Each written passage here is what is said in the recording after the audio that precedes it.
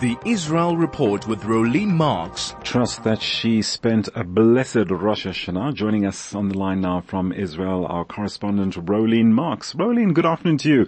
Thanks for joining us. Great always to have you on board. Good afternoon, and can I just say Shana Tova to everybody. New year, new start, same nonsense in the news. Well, let's not waste any time on that one, Rolene, besides all the good wishes. Is Saudi normalization off the table?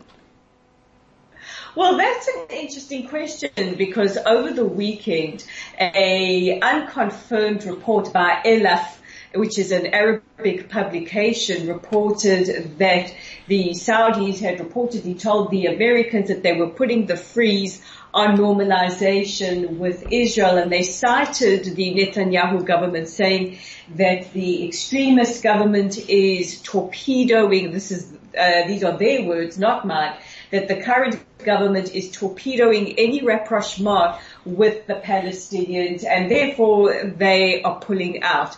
Now, it was unconfirmed, and of course had everybody rushing to social media, extremely alarmed. And we know it's no great secret that the Saudis have expressed that they want some concessions from the state of Israel towards the Palestinians. It's also no secret that we have heard from elements of the government. I think we know who all the culprits are, saying that absolutely under no circumstances will they allow for any concessions.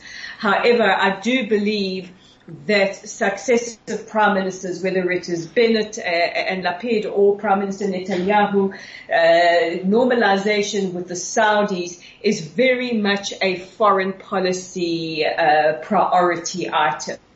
This is what they want. So earlier today we had comments from Israeli officials absolutely denying that there was any freeze on this. I personally think this is Elaf's attempts to try and kind of force the hand of Israel, and also just to send a signal to the Palestinian street that Palestinian issues or the Palestinian cause is still very much in the consciousness of the Arab world. Because, you know, when you do look at the trajectory that we seem to be going in, it looks like Arab countries are losing more and more patience and interest with the Palestinians, especially with regards to aid money.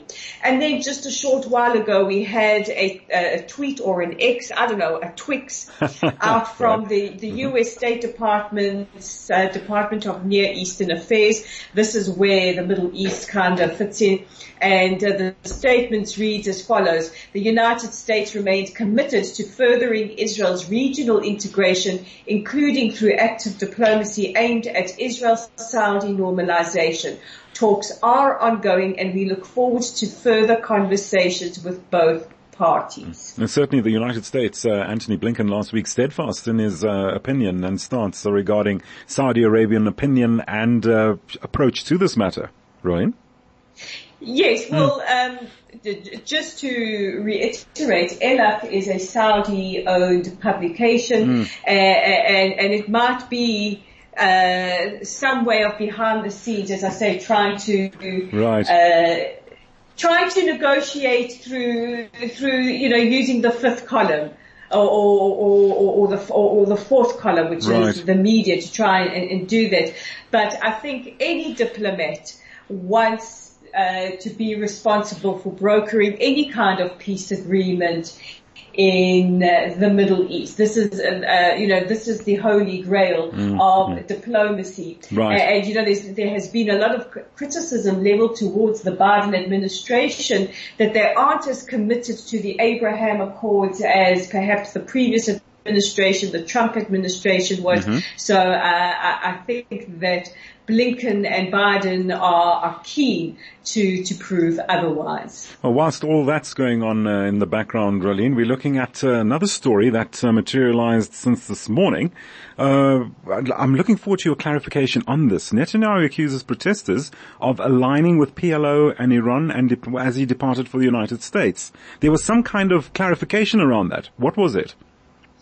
Well, this, of course, created a huge wave of condemnation and anger around the country. So basically, the Prime Minister was at Ben Gurion Airport ready to depart for the US, where he will be speaking at the UN General Assembly later this week, or as I like to call it, the annual Super Bowl for journalists, because we like to, we get to flex our analytical muscles. And he said, the anti-overhaul protesters are joining forces with the PLO and Iran. Now, this is categorically untrue, and this is extremely, extremely unhelpful language. And I've seen today on social media a lot of people really putting out some really appalling rhetoric against the protesters.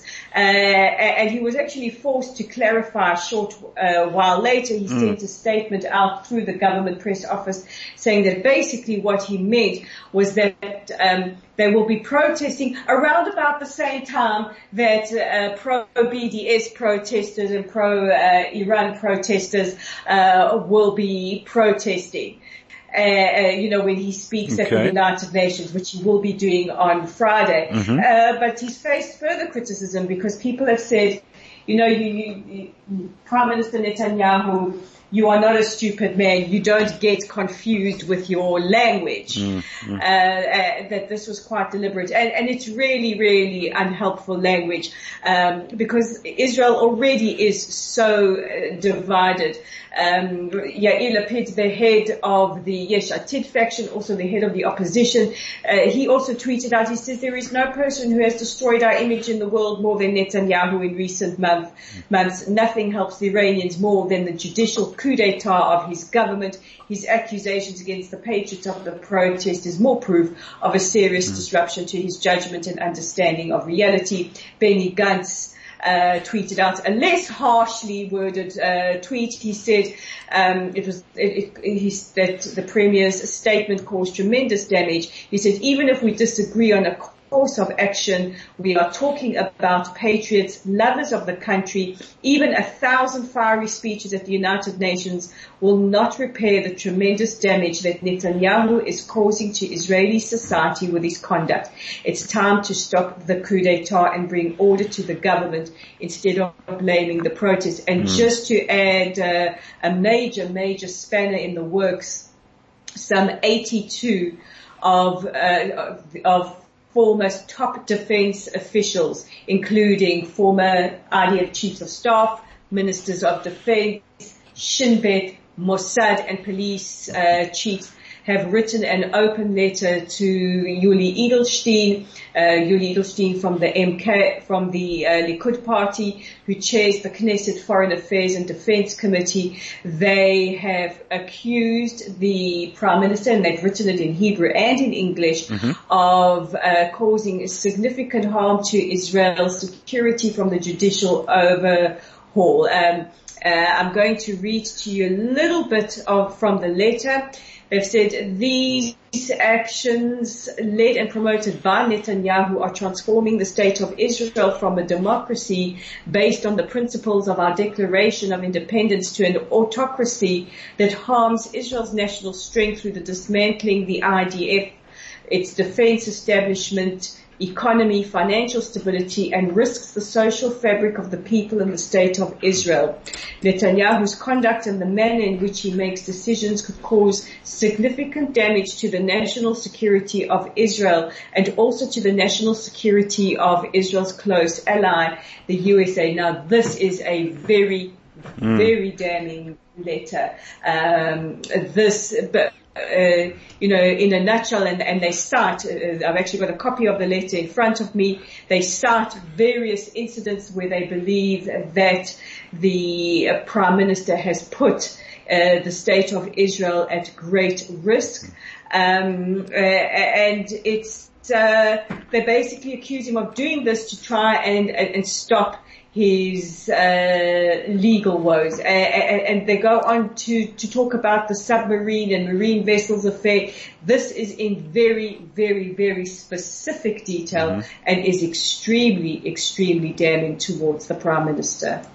Rolene, unfortunately, we've just about run out of time. We hope to have unpacked a third issue which I wanted to bring up with you, but okay, we can possibly do it tomorrow. But I certainly won't forget the United Nations as the journalistic Super Bowl. Rolene Marks, our correspondent from Israel, joining us on the line to give us the latest on what's happening in the Holy Land at the moment.